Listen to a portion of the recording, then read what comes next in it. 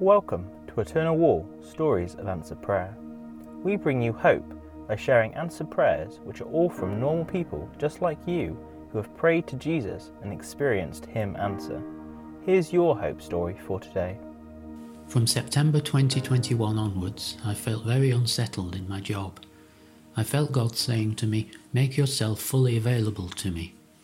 This sentence came to me a few times when I was out walking or when I was waking up. I wrestled with it for some time, sharing this with my wife and praying together for wisdom. On the first working day of 2022, I handed in my 1 month's notice and I had complete peace about it. A few days later I had a Zoom interview with a national Christian charity, which then led to a face-to-face interview and a new job. The new job officially started the day after I finished my old job. Jesus answered my prayer for wisdom, and His timing was perfect. You'll be able to find thousands and thousands of stories like this when you visit the landmark after it opens, because every brick on Eternal Wall will link to a specific answered prayer.